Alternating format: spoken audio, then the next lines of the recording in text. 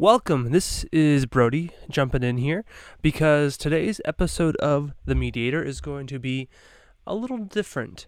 So Brock and I, had a very long conversation that took many different turns. And so this is going to be a segment of that conversation. Just keep that in mind if you want to listen to the full podcast episode with the whole winding trail. You can find it on our YouTube page. You can find it on wherever you're listening to podcasts. You'll probably find it as you're going through all these, but this one is a bit more focused in for you. So enjoy today's episode.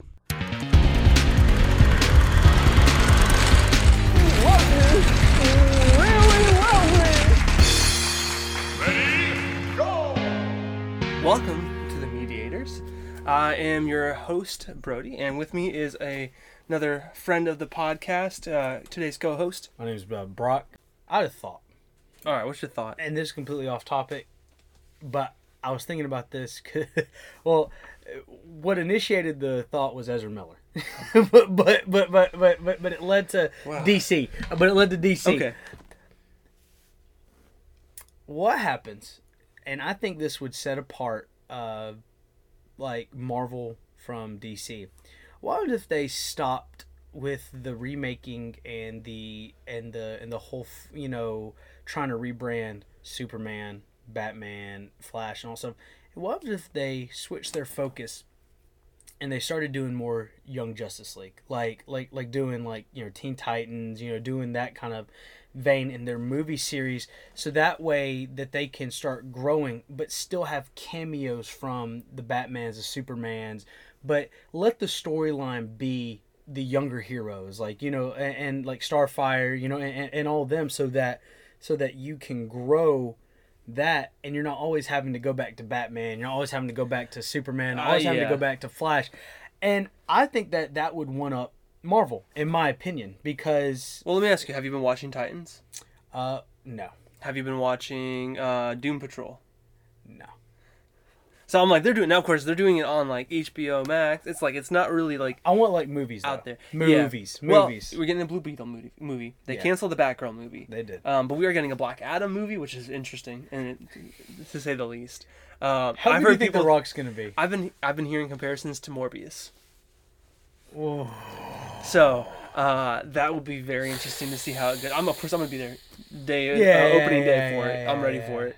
But I think that they're not really after Flash. I mean, there's rumors of this and that, but they're not doing anything besides Aquaman. There's no big other people that they're doing. They haven't.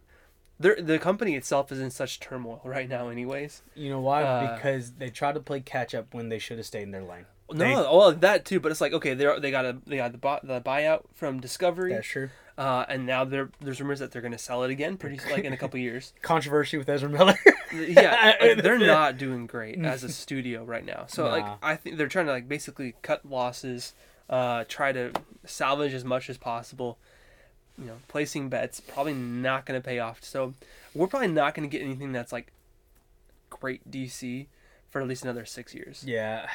That stinks in my opinion, because depending on whoever comes in next, or if they can get somebody that can actually head up the studio, because they're actively searching for somebody who can be a Kevin Feige type person who can mold a universe or something out of the mess of. But again, DC had it was I almost look at it as Skype and Zoom. It's DC had the head start. Yes, they were there, and then here comes Marvel, and again same thing with Skype had the and then Zoom came, and it's just because Marvel set it up properly, and they had the right people, and I mean they got lucky on some areas. Of they course. did. There's a lot of work that went into it. Yes. But they had the formula. That's why we have a Marvel formula now. It works for them. But I actually think in Marvel, if you're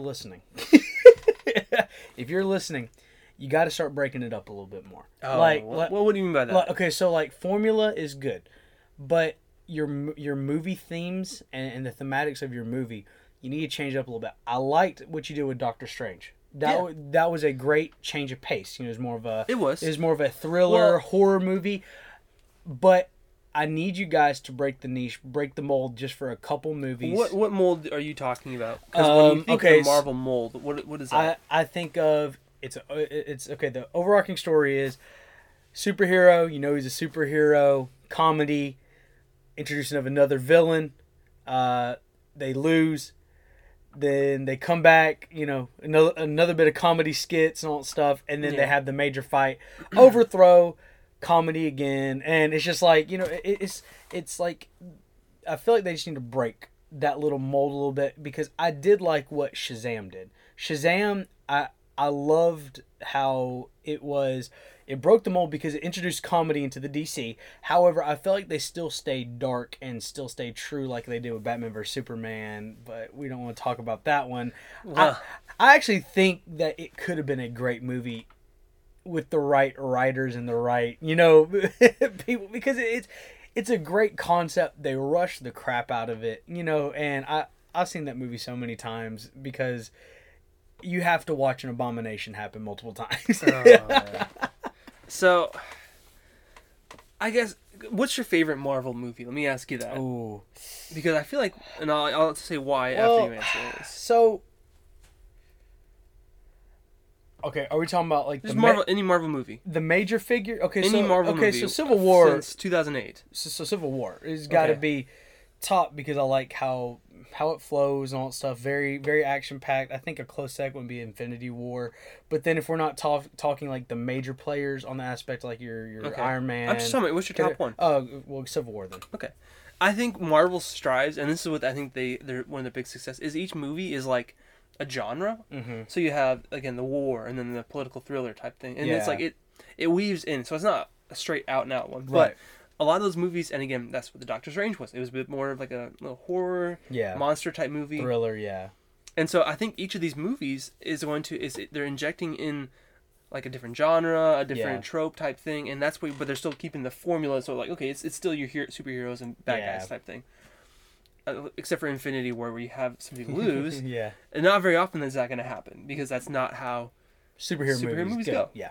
I mean, you can break that easily, but I'm just saying, I think what Marvel does well is they can inject character into each movie. That's true. Rather than just you're having your main tentpole people. That's true. Doing stuff. Yeah, because what they're very good about is doing run-on sentences and doing open book. Like, everything that they've done can be an opportunity for Robert Downey Jr. to come back in as Iron Man and come right back in.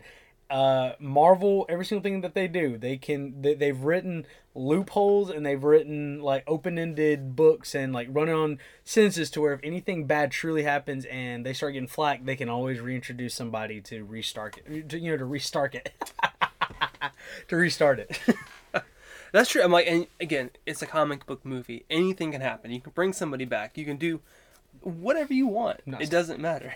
You can't bring Stan Lee back. Well, that does it for today's episode of The Mediators. So glad you could join us for this long, fun conversation about different topics. My mind's everywhere. Chris Pratt, Bible Man, please make it happen. Make sure to like and subscribe and leave us a review. We'll see you guys next time.